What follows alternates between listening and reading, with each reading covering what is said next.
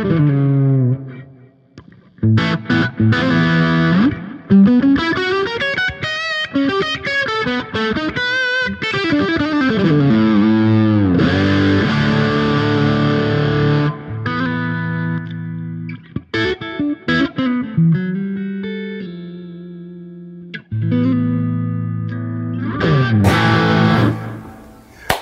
everybody, I'm John Bollinger with Premier Guitar. We are just outside of Nashville at Sean Tubbs' place. Sean, thanks for having us, man. Oh man, John, thanks for coming over. Yeah, this is awesome. absolutely. Blessing. So let's talk guitars for a minute. Sure. Obviously, you've got a lot of them. I got a few laying around. But you're kind of narrowing it down to a couple essentials. What do you got here? This is one I've seen you with the most. Yeah, this one is my Suhr Classic. And I'm not even sure how long ago I got it, but I've had it for a minute.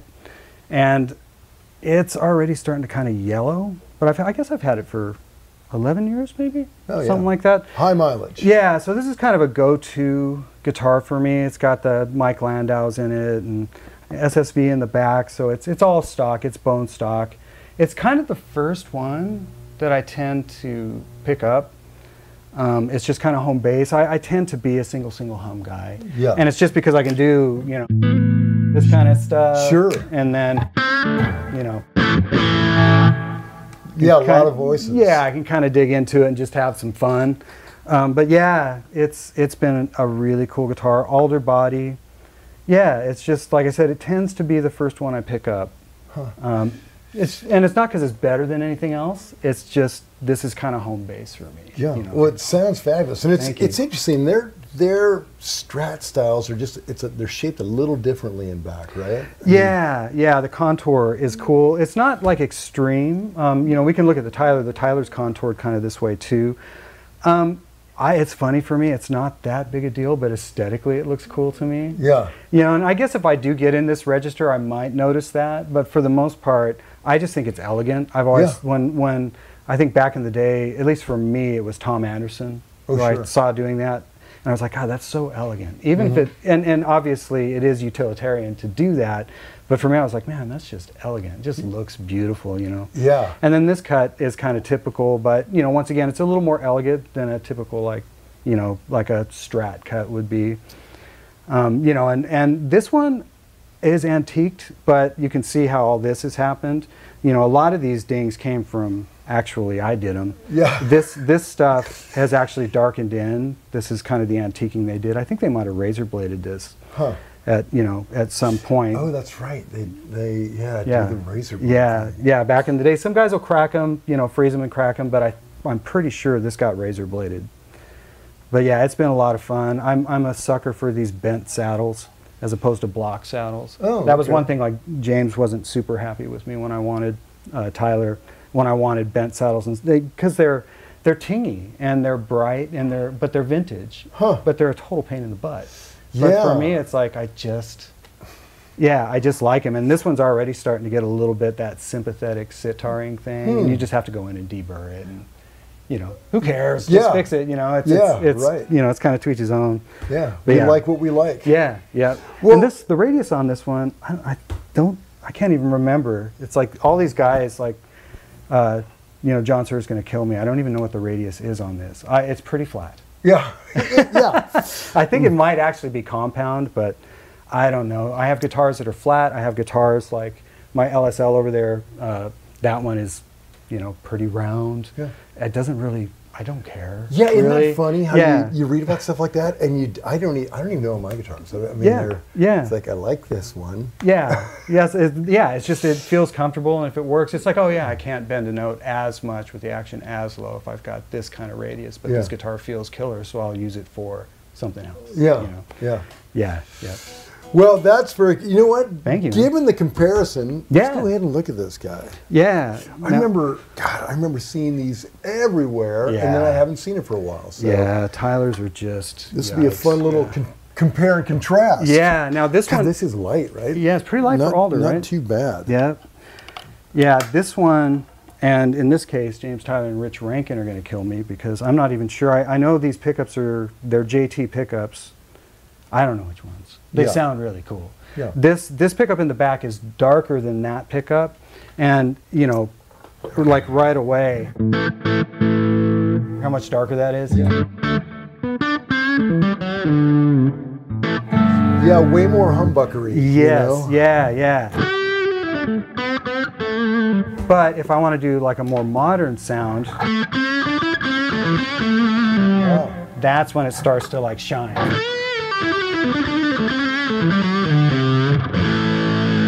You know, that more kind of modern thing, but still the neck position stuff. God,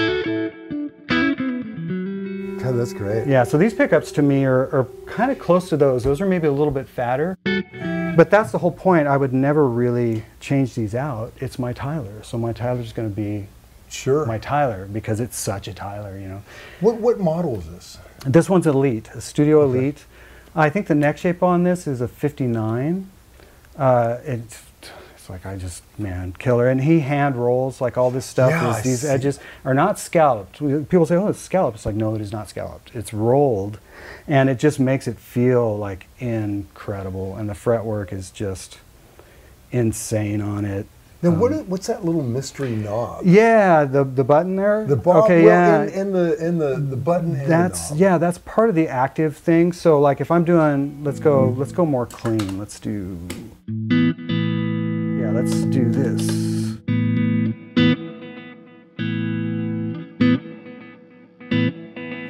So if I want it to sound more active, it's basically it's a buffer, but it's also a boost, like a mid boost. So if I don't turn this up at all, because this would be the amount of boost, if I just turn them on. Yeah, so now it sounds active. It sounds like a set of EMGs almost.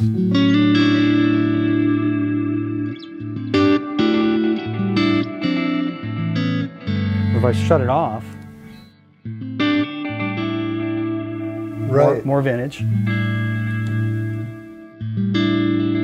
Way more chimey. Yeah. And then if I start turning up the boost,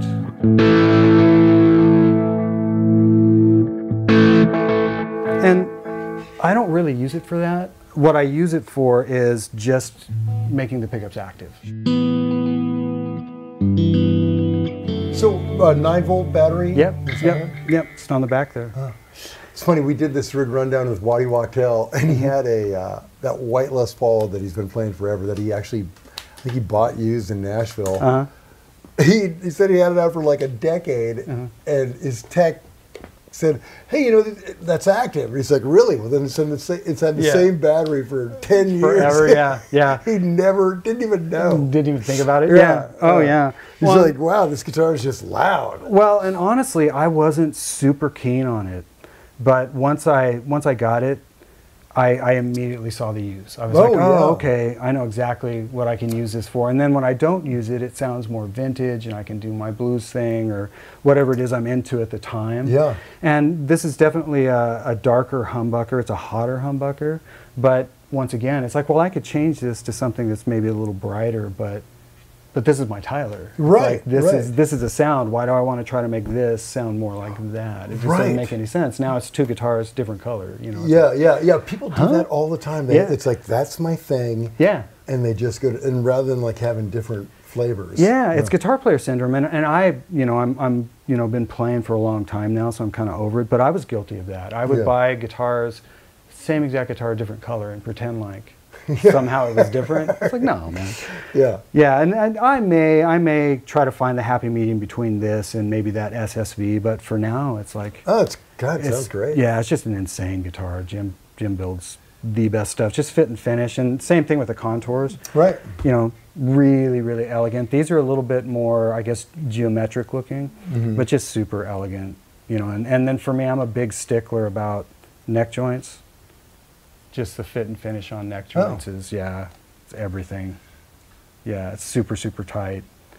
But, you know, that's, once you get into guitars that are in this price range, it's like they're all great. Yeah. If you don't like it, it's not because it's not a fabulous guitar. It's just because it's not a fit, you know. Right. But yeah, this is my baby. This is a very prized, Yeah, great. Prized Strat. great guitar. Yeah. Okay. Yeah. You know, it's funny, the active thing, clean, really does just sound so sparkly. Yeah, right? well, that's the thing. It's like I don't have to do anything. I don't have to turn up anything. I don't really have to change anything here. I can just hit the button and go, oh, okay, there's that sound I was looking for. Yeah, That a little active. more, just kind of a weight. Yeah, Oh, yeah. well, that's It's killer. cool. Yep, really good, man. Okay, 2 great Strats. Now, Yeah. what do you want to look at? You know what? Let's look at that Les Paul. Okay, good. Yeah, that one's fun. Standard of the industry. This one definitely has a story. Oh, good. I love stories. And I'm still trying to figure out what the story is. So, Tyler Chiarelli, Florida Georgia Line. I'm Yeah. not sure if I don't know that he plays for them anymore, but apparently it used to be his. But the story behind it is it started out life as an R9, plain old R9. And then, I'm not sure who did it, but somebody basically stripped it, the whole finish. Wow. Redished the top, refinished the top, reshaped the back of the neck, refinished the back of the neck, put a stinger on it. Oh, man. Yeah, yeah, and I think, and you know, you can see how that's just beautifully aged. I mean, it's absolutely gorgeous work. Whoever did it. Right. I've been told this is actually a '58 tailpiece, and I think it is because it's ridiculously light. I took it off there, and I was like, yeah, this is probably an old tailpiece. I don't know if it's '58, but, and then pickups wise, I'm told that these are CS pickups, but they are kind of custom wound. They're definitely not potted. You find out real quick that they're not really? potted. Yeah, when you turn up Very some gains in harmonic front of the amp. Yeah, but it sounds like crazy open. But yeah, it's absolutely killer guitar. The neck shape on it is just, you got to be kidding me. But like I said, it's not a typical R9 for sure. But I love how it sounds, even just for like clean voices. Oh, yeah.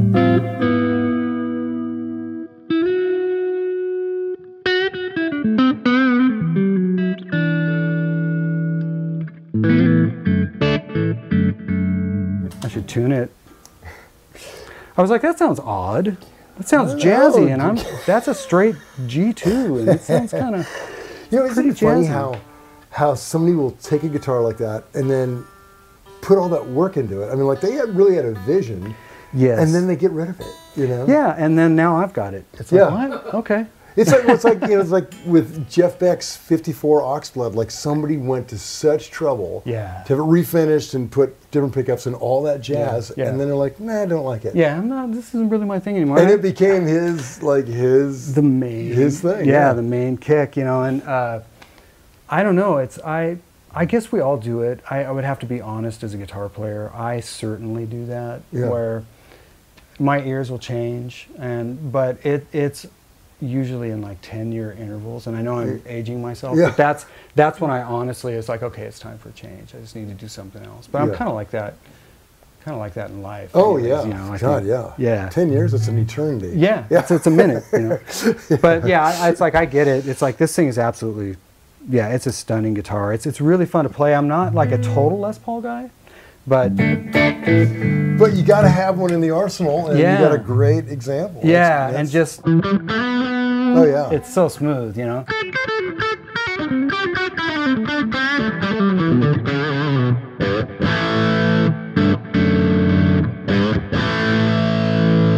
Yeah, so that's great. It's a sweet one for sure. Well, it's funny how like different guitars just pull different stuff out of you. Yeah. You know? Well, that's the thing. I play different when I pick up this guitar as opposed to if I were to pick up like the Duesenberg or that PRS or one of my Strats.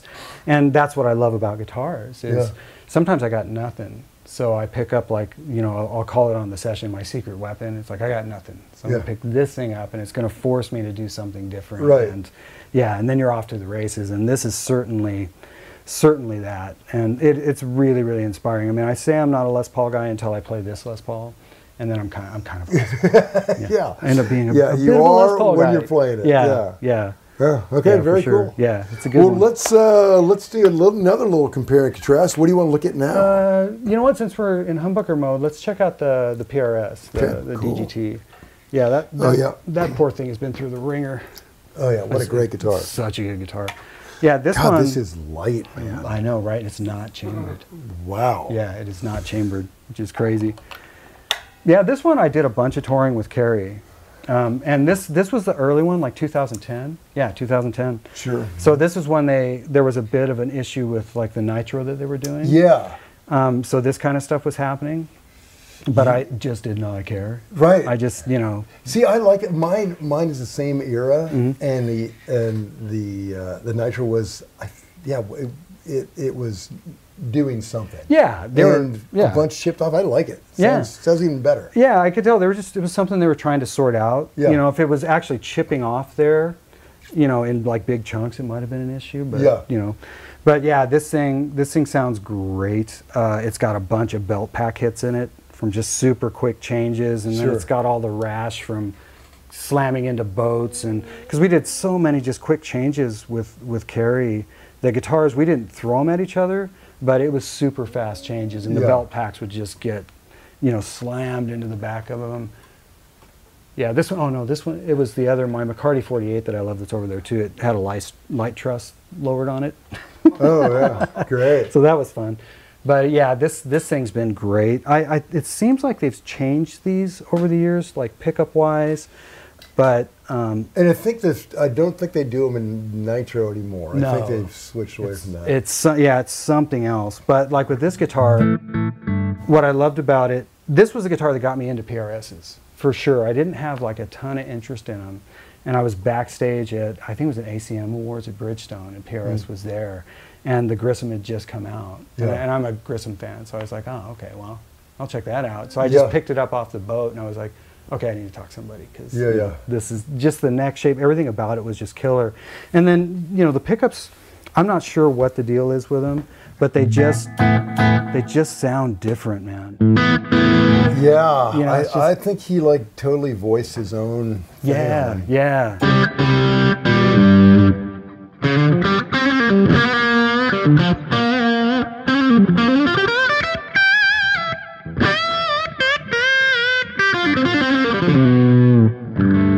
Yeah, that's great. And I love the way they split. In that neck position, nothing splits like that, right? Yeah. And even just for like straight up clean, you know. Yeah. God, that's great. So I mean, that was a thing that sold me on it. The tremolo on it is insane.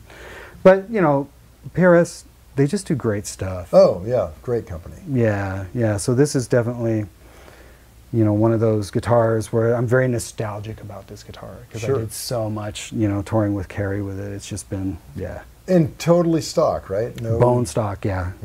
I don't really mess with that stuff, man. I leave it alone. The only time I even think about pickups is if I don't like the pickups that are in the guitar. Yeah. But if the pickups in the guitar are fine, I'm not one of those guys that's like, I wonder what else is out there. Like, ooh, what's that? It's like, I honestly can't deal with that distraction. My little brain will just come to a halt if I allow for those types of distractions. Oh yeah. You know? Because if you go down that road, then it might never stop. Yeah, and I'm not playing guitar anymore. Now I'm like obsessing over, you know. Right. And I'm not slagging on anybody that's down for that, that loves that kind of thing. It's like, God bless you, because the tone quest is real. Yeah. But for me, I just, unless I'm unhappy with something, it stays bone stock. You know? Like, you know, the first thing I would want to do is like, can we get these in like bent saddles? But that's the thing. It's like, I don't care. It sounds great. Yeah, right. You know, leave her alone. You know, same with frets, everything. It's like something's got to really be off before I'm like, I think I might try different frets. It's like, no, these are big frets. Those aren't.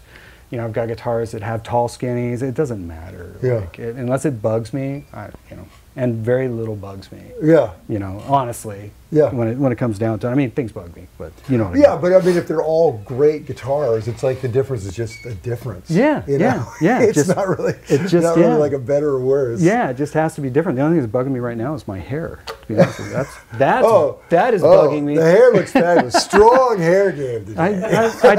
I'm just not sure. I told you guys to bring another chair for my hair. Right. I mean, it's okay, but you know, it was in the writer. Good, no, Sean. Good hair day. It's all perfect. Now let's get into this weirdo. Yeah, I love this thing. Duesenbergs. There's just a thing about Duesenbergs. I just don't have anything on my wall that will do what Duesenbergs do, especially the star player. It's like I can kind of fake it. I can get my telly to sound like P90s. I can get my humbuckers if I split them to sound kind of like a Strat. But there's something about these doozies that just, I don't know. And the way they feel, and they're super long. They're not long scale, but the string length is just crazy long, so they have a different tension. It is long, right? Yeah, because I mean, it makes the rest of my guitars look like ukuleles, you know, but it's not. You know, it's like they should change the name of this thing to Leviathan. Yeah, right. Instead of Duesenberg, let's call it Leviathan. Yeah. But it's, but it's that tone right there. Yeah. Just that clean tone. Yeah. It's like, what does that, you know? But, you know, I can add some top end to it, you know. And then, you know, neck position. So, I mean, what I'll reach for this guitar for is, and I did use this, not this particular one, but I had a black star player that I used with Carrie on songs like Cowboy Casanova and Last Name, and it's just killer for crunch. But what I tend to lean towards is this kind of thing.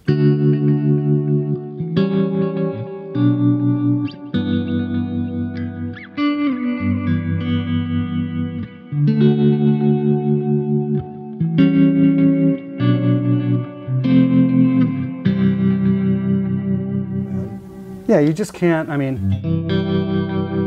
just those two positions, you know. But if I do want to do, you know, the rock thing with it,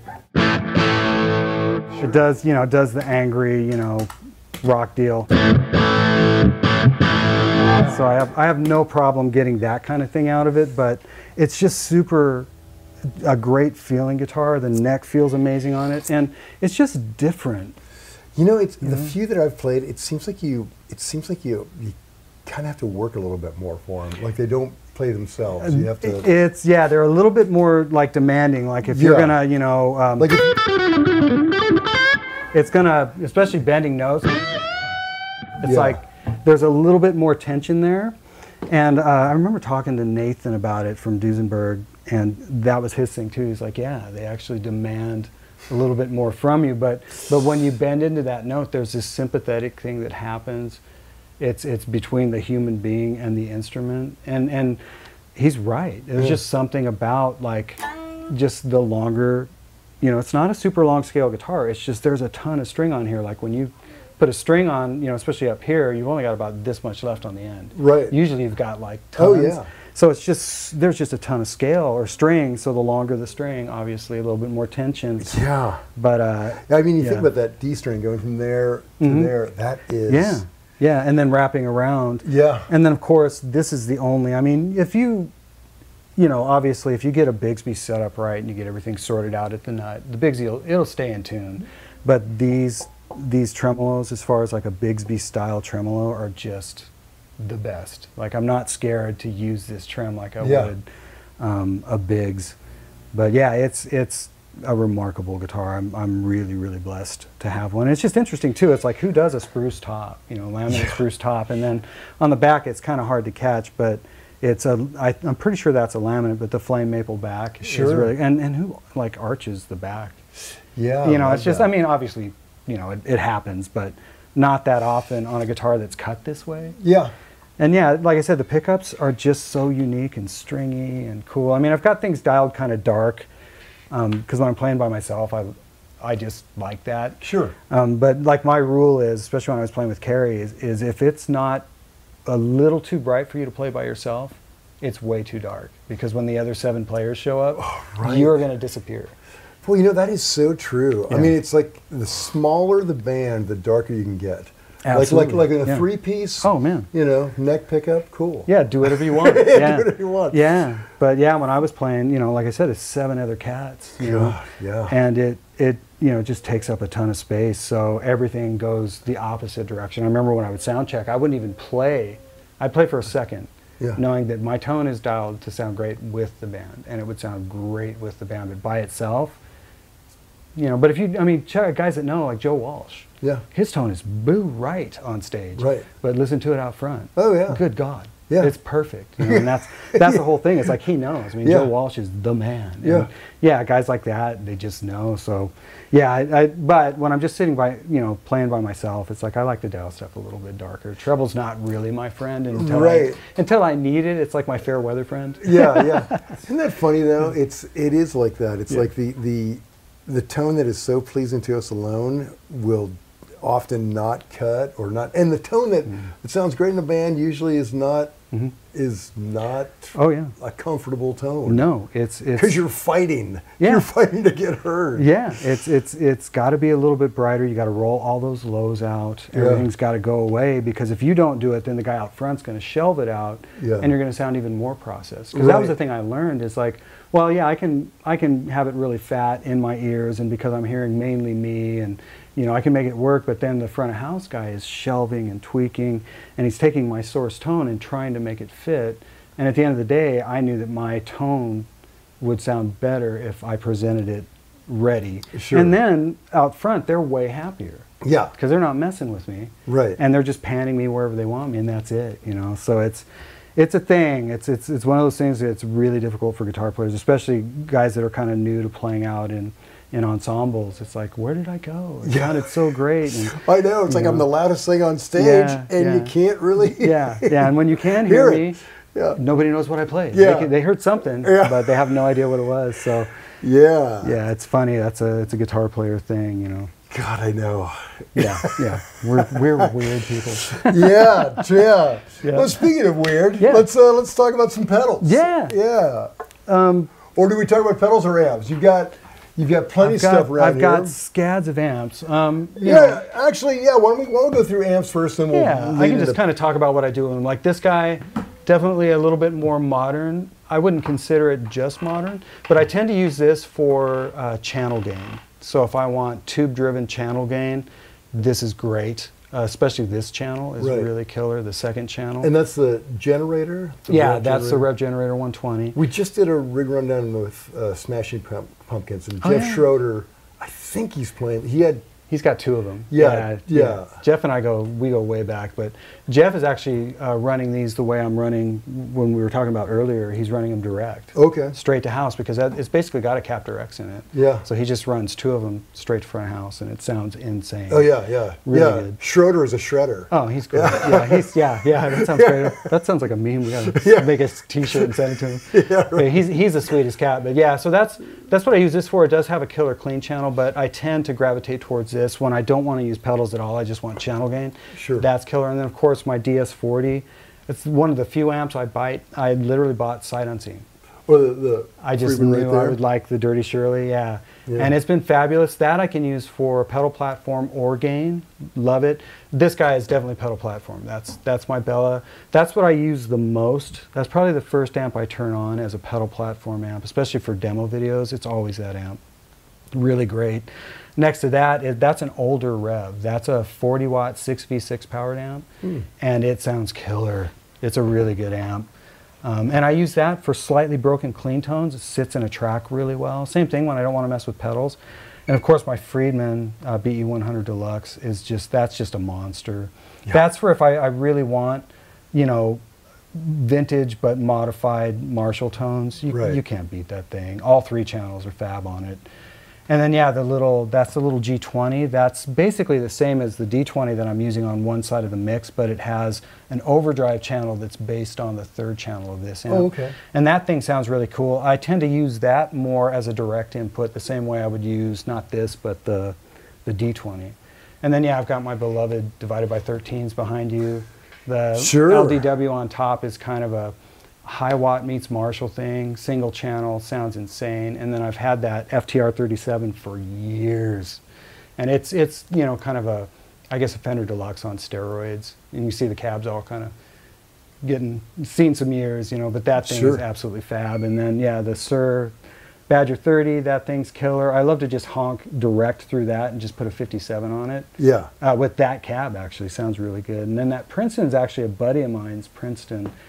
And I might be the only guy that doesn't like to plug pedals into a Princeton, at least in Nashville. You are the only guy. I might be the only guy, but I'd love to crank a Princeton and just put a mic on it and Oh, go. they're great. Yeah, they're fabulous amps. But yeah, that's actually a buddy of mine. He's been kind enough to leave it around. And then, yeah, these two are what I'm using right now. So okay, yeah. So let's see what the Rev is that the D20. That's the D20. Yeah. So that's a little 20 watt 6v6 amp, single channel, definitely pedal platform.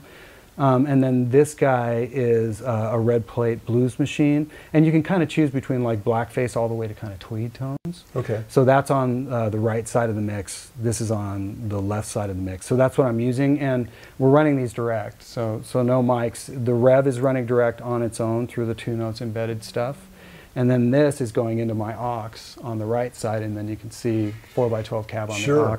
And then what's on that is actually a 4x12 as well. Have you ever run the Rev into the aux and saw what the... Oh yeah, it sounds killer that way. Yeah. Yeah, but I mean, you know, you can run it, like when I'm on the amp switcher, everything either goes through the aux or I have a cab in a closet, 2x12 Bogner cab with a Royer 57. Yeah. It either hits the aux or it hits that cabinet. In this case, like with that Rev, I'll run that direct and it sounds killer if I need to do that. In this case, it worked out great because I've got my aux on one side and then the Rev on the other running direct. Perfect. But that thing honks great through a cabinet, sounds killer through this, but I don't know why you would really do that because the IR sounds so good in that. Yeah, the only reason you do that is to just check how good the direct is. Oh yeah. And it's, you know, yeah, they're very convincing. Yeah, oh yeah, it sounds amazing because I mean that's the whole idea behind that was to play through at least my deal is, yes, I've used modelers. I used them on the Storyteller tour. We had to use Fractal because the stage spun and turned and you know, we had to do that. That's modern touring. Yeah, and it sounded fine. It just didn't feel great to me. Right. My thing is I would rather model on the back end. I want to play through a bunch of glass, and then if I'm going to model, it's going to be on the back end. And that's where like the aux, it was really the aux that changed my whole world when it came to modeling because I was pretty against it. Yeah. And when they sent me that, and I've had it since they sent it to me to try out and eventually demo, I was like, oh, okay. Yeah. This is actually, to me, way better than and I'm not slagging on modeling. I don't want anybody coming at me about modeling. Yeah. They're great. Oh, they will. It's great. They're going to come at you. It's great stuff. but for me, when I heard that, I was like, okay, that's really close. That's within about 75–80% of like my mic'd up sound. Right. So I was like, okay. Well, and the thing about like the mic'd up sound, even that's a moving target. You know? Like, oh yeah. Like sometimes like everything will be just right, and it's like, huh. Yep. Yeah, not. Yeah. Oh, yeah. Well, and that's the thing I love about that too is the consistency. It's like even with my mics in that closet, it's like, did something get bumped? Yeah. And psychologically, I don't do that with that. I know that that's how I programmed it. That's how it's set. Yeah, I can just trust it. And I'm not worried. It's like, okay, if I want to change something, I'll change it on the amp. So I'm like, oh no, is it that mic off axis? Did it get moved? Did it shake? You know. Right. Who knows? Yeah. Well, and when you've got like a cabinet buried somewhere, you're still hearing some of it, and that influences your ears, you know. Absolutely. So it's not exactly what's going to go into the recording, and like that, you know, it's so true. You know exactly what it is. Yeah, and honestly, even when there's a cab right back there, it's just in a closet, and when I use it, the downside of it is the sympathetics off it. Oh, because it has to be blistering loud. It sounds killer, but then I got to get these monitors up over that, or I got to wear headphones. Regardless, I'm still feeling sympathetics from that, and it once again messes with me. So if I can. You know, I've taken that cab and actually moved it all the way to the last room in the house, and then it's great. Yeah. But when it's in here, it's usable, but it messes with my head because I'm feeling something sympathetically that I thought was happening in the track. Right. And then when I hear it, it's like, oh. Yeah. Yeah. Because I dialed for a sympathetic, which is not a bad thing. That's what human beings do. Yeah. But yeah. So, anyways. That's kind of thing. So yeah, on the right side is this guy, and I'm honestly not a big stereo guy. It's like I'm kind of becoming stereo spread you're getting is fantastic. Well, okay, so let's talk about that. Let's talk about because you are getting this great stereo spread. Here, I'll trade you guitars. Yeah, what would the white one? Your old number one. Yeah, old number one. Thanks, man. There we go. So yeah, you are getting this great stereo spread. Is it? Well, it's what you're getting through your pedals running into to show me your signal chain. Yeah, because here's the thing with stereos. I've never been a big stereo fan because when I see someone running basically two of the same exact amps, and then the only thing that makes it stereo is the fact that something's ping-ponging back and forth. Yeah. To me, it's like, okay, that's a stereo image, sorta.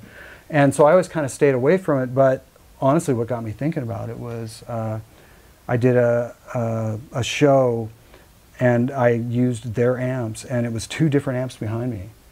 And when I heard it with nothing, just the two different amps, I was like, well, that's what stereo is. Yeah. That's two different sounds on each side of the mix before you start ping-ponging things or having a chorus or whatever that makes it. Well, and the other thing, I'm still avid about this, is if you're going to record stereo, the problem with it is it's going to get summed mono. Unless the producer specifically wants a stereo guitar sound, they're going to have to sum you to mono, and that could create problems later. Sure. So in general, like when I do my record or something, I'll do it this way. But 9 times out of 10, when I do tracks for people, never, unless they ask for a specific stereo pass, because then where do you put it? You got delays banging back and forth, and it's like, yeah, but we want the guitar over there. It's like, okay, well, you got to sum the whole thing over, and then what? How do the delays sound? Probably weird. And yeah. So and once again, the stereo guys are going to come at me like, but that's that's just my opinion on the matter. Well, it does. But it does make a big issue in mixing because because engineers want it like where they want. They want it almost like it's visual. You kind of see a player there and there. And because I've always got even when I send a rough mix of anything I've worked on, I pan things. It's like, well, the guitar sounds great there. I don't like it over here, but it's great over there. Well, what if it was a stereo pass? It's like, oh. And there's sound and there's obviously mix engineers that are brilliant that'll make that work. Yeah. Yeah. What gets me are people like you see those old pictures of like Neil Young or even like Tom Petty, because they would have just like all those amps behind them. Or Eric Johnson. All those amps. Yeah. And I mean, I would think like phasing and whatever would get in their way, and it. Oh, and it probably does. Yeah, it probably does. But I mean, they sort it out. But those kind of cats are wanting the blend, and that's what it is for me. Like these two amps sound pretty different, and by themselves they're okay, but for some reason, they sound fabulous together. And Josh Smith is another guy. He's like, I like a Fender over here, and I like a British like EL84 amp over here. Yeah, it's not necessarily stereo, really. Right. But it's the two tones combined just sound great. Yeah. So I'm changing a little bit on the stereo thing, but yeah, like right now, even this is not that stereo to me of an image. I mean, because the delay is straight up, and the reverb, it's stereo, but it's not, Okay, so take us through this board. What are we, like your whole signal chain, what are we doing? Okay, so the switcher is the main thing of the gig rig, which is the new G3 that Daniel made, is just insane. So that's basically the mothership on this whole deal. Yeah. I had the board wired by the boys over at XTS. Oh, they're in Nashville. God, they're so good. Yeah. Everything gets routed through that. The chain actually starts with the Octaland because I don't want that thing getting hit with anything, no buffers, nothing. So it actually starts there and then goes to the tuner. And the Octaland, hit that one, which is like a fuzz octave. Now here's the thing with the Octaland is I don't use it for a fuzz. I use it more for light.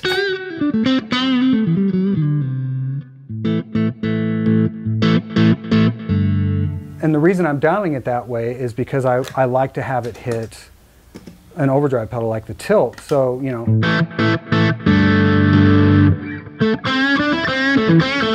yeah. Yeah. So is there any octave in it? Like no, I can do that. But you don't. Yeah, I mean, but yeah, if I turn the octave on.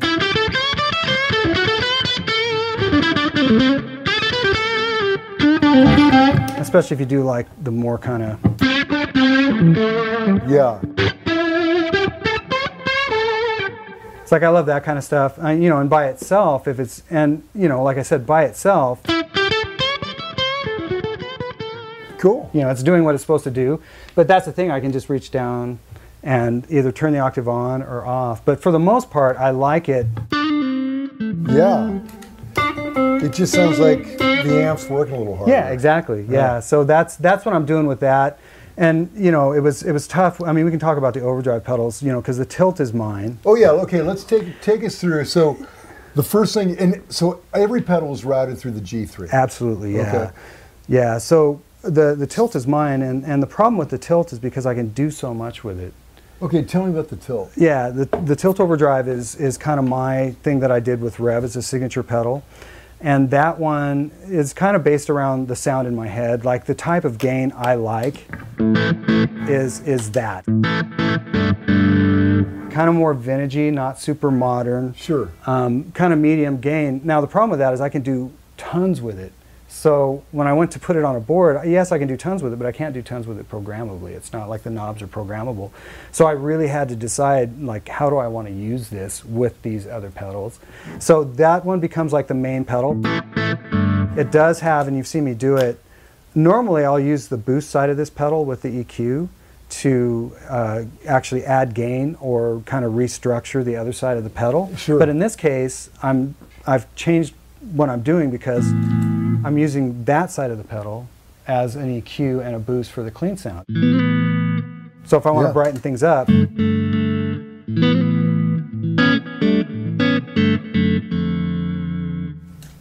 it sounds killer. Yeah, that is correct. So now I can hit it with that and make it bright. Yeah. It works great, but really we can go from that to the light speed. The light speed would be next. Basically, the light speed is before the tilt. Now, one thing to keep in mind, not to make this confusing, is per preset, I can totally reroute these pedals any way I want. Oh. But as a default, the light speed actually hits the tilt. So the light speed by itself, that's my clean. Yeah. The light speed is just adding a little bit, but that, once again, that's by default. The light speed can do more than that, but what I want it to do is hit the tilt. So Yeah. bigger, more pushed, more ampy, you know? Because I wanted some place to go with the tilt. Like, here's my start. I can do this. I can add the fuzz for soloing. Or I can add the light speed for just more. That's kind of my more thing. But then the light speed by itself. So I wanted everything to be really usable by themselves or into the, and it took forever. I mean, Oh, it was sure. like lab mode to get that figured out. So that's how that's working. So light speed into the tilt, like I said, I can change that, but that's how it's set up. And then, yeah, the other pedal is I put a rat on there, literally just to snap myself out of it. Yeah. Just to have like something that is so different. Yeah. So yeah, the rat, high gain, and then that XTS EQ is there just to enhance the rat a little bit. So when XTS tweaks your EQ, and that's just the G7, what do they do to it? Yeah, they basically are moving it into all the mid voices. So I think the original one goes down to what, 100 or something. Right, this one only goes down to 800. Oh, okay. So it makes it more mid-centric, Yeah. which is really cool. And it does sound cleaner. They're quieter. Yeah. You know, I've so- got, mine's not modern. It's really loud. Like They can be- prohibitive. Yeah, Loud. they can be problematic Yeah. for sure. But yeah, I mean, so in this case, it's very subtle. It's just adding top end.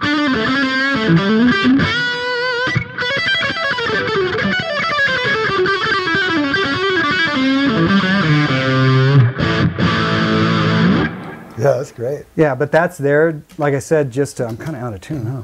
That's there just to literally, it was like, man, I want higher gain, but I don't want to keep doing the more thing, because me as a human being, it's like I find something I like, which is the tilt, and it's like, okay, well, what's the more setting?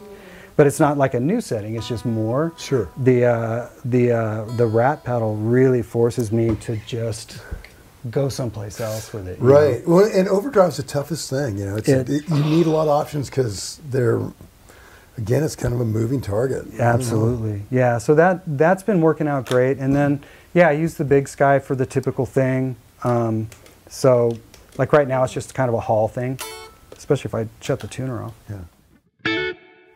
And I can, you know, I've got it on an expression so I can turn it up.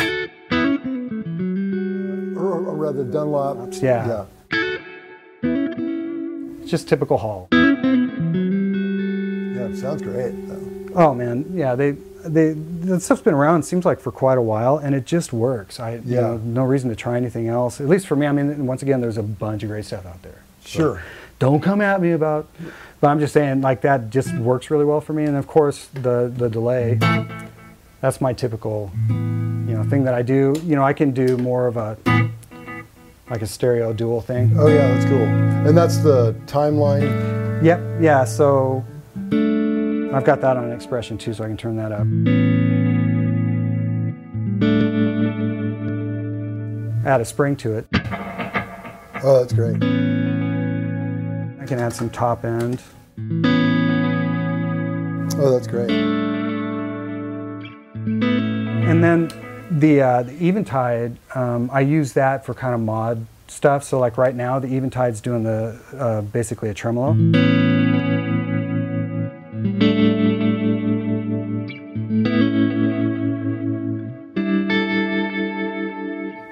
But I might use, I think, yeah, I can do more of the Leslie thing.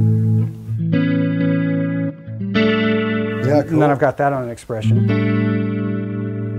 So let's speed it up. Oh, so is it tied into the same expression as they can share them? Yeah, absolutely. I can have this expression based on how the G3 works. I could have that one pedal change everything if I wanted. Oh, so it's not running into the pedal, it's running into the G3. Yeah, it's routed there. Okay. Yeah, so all the mapping happens there, which is absolutely brilliant. Oh, so yeah, I that's can great. send either one of those expression pedals pretty much wherever I want. So in this case, it's handling rotary speeds. Oh, that's great.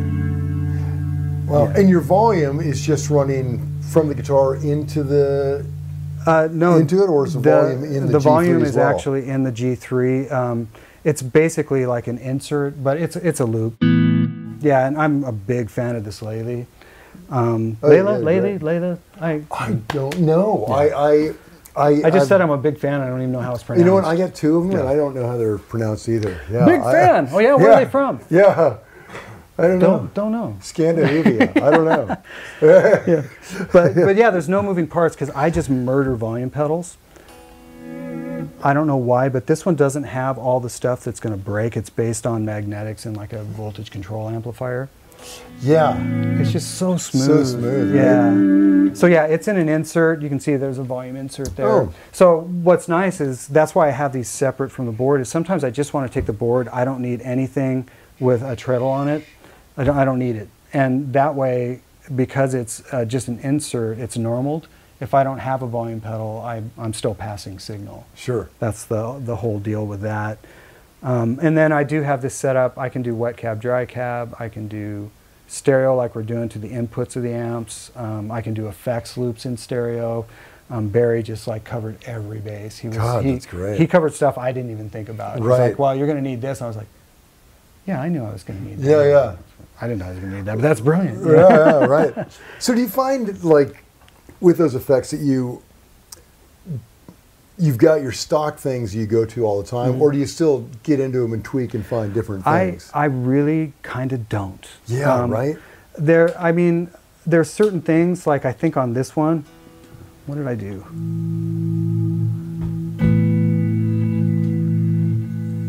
You know, I'll mess around with things like that. Yeah, if you find like a weirdo thing like that, you might be able to, yeah, you might run into the scenario where it's like, oh, that's what I need. yeah, because what if I do this?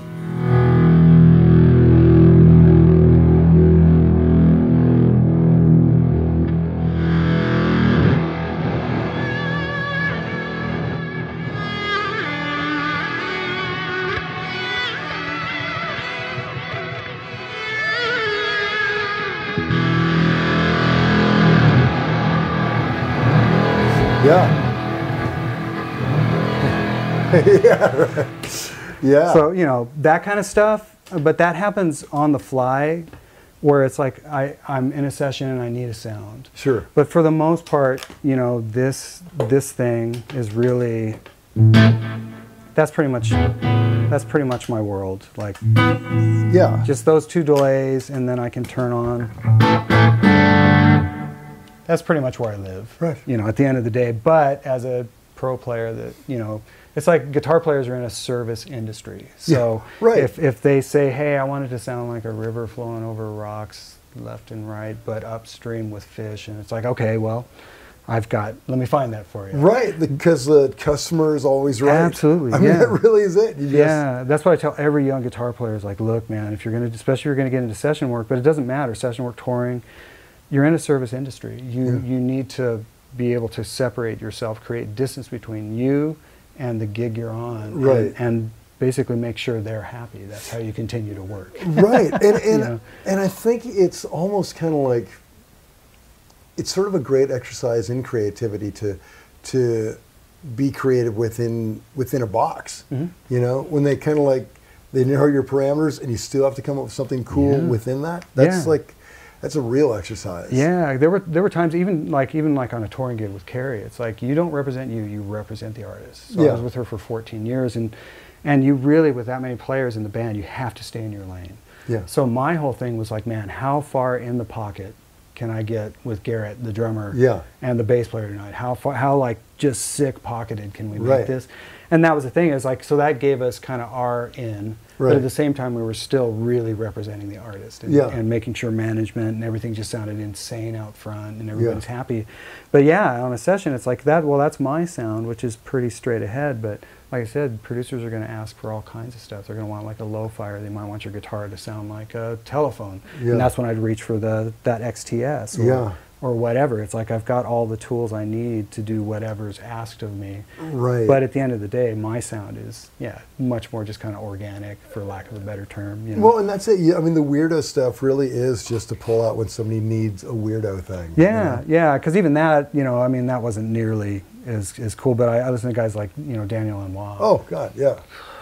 When he does stuff like that, it's just, or when he does that kind of gospel steel thing. Yeah. Oh my God, but he does those types of effects with the octavers and all the just massive, and it's just like, that sounds absolutely brilliant. So, you know, I'll go for that because I heard him do it. Right, and really, I mean, guys like him and Luke, they sort of invented it, you know. They were like doing it, they were the first like real pedal, you know, creating these huge, deep signal, you know. Yeah, but still like really old vintage stuff. Oh, yeah. And well, yeah, it is now. Yeah, I guess at the time, that's a good point. But yeah, I mean, you know, Daniel Lanois still just haunts me, and honestly, so does The Edge. I still think he's absolutely brilliant. Oh, amazing. But it seems like some of the, like Brian Eno and Daniel Lanois, their influence on him actually like brought him to another level too. Yeah, there's Bill Frisell. There's so many just haunting. Right. You know, we did a rundown on Daniel Lanois, and it was so cool because he had, the gear was kind of primitive. There's all this stuff that he used on Wrecking Ball, you know, the Emmylou Harris album, and he still had the settings like from that album like written on it in tape. Oh yeah. You know. So cool. Yeah, it was so cool. Yeah. And still touring with that same gear, and that album is what? It's got to be like 25 years old. Mm-hmm. And it's absolutely brilliant. Right. Yeah. And his stuff is, you know, I mean, it's buzzy and noisy and all that, and it's perfect. Oh man, I never stopped Jimmy. Yeah, right. Never stopped Jimmy. Didn't stop Stevie. You know? But and then of course Buddy Miller. Is another, good God, Buddy. Wow. Yeah. Buddy Miller. Same thing. Just like, I know, what? Man. And it's just like playing like a toy guitar into this primitive gear, and it just sounds amazing. But it's also, he is such a musical cat. It's like there's certain guys you meet and you know they just drip music. Yes. And Buddy is, Yeah, he just what a guitar player. Finds it. You know? Yeah. Well, man, what a fun little show and tell day. Oh, this was so fun. Yeah, I'm like I said, I'm so blessed you guys came over. This was so cool. It's like, wow, I got PG over at my house. Yeah, crazy. right. Well, great. Dig it. Well, hey, man, enjoyed it. Y'all, thanks for tuning in. Subscribe. Cheers.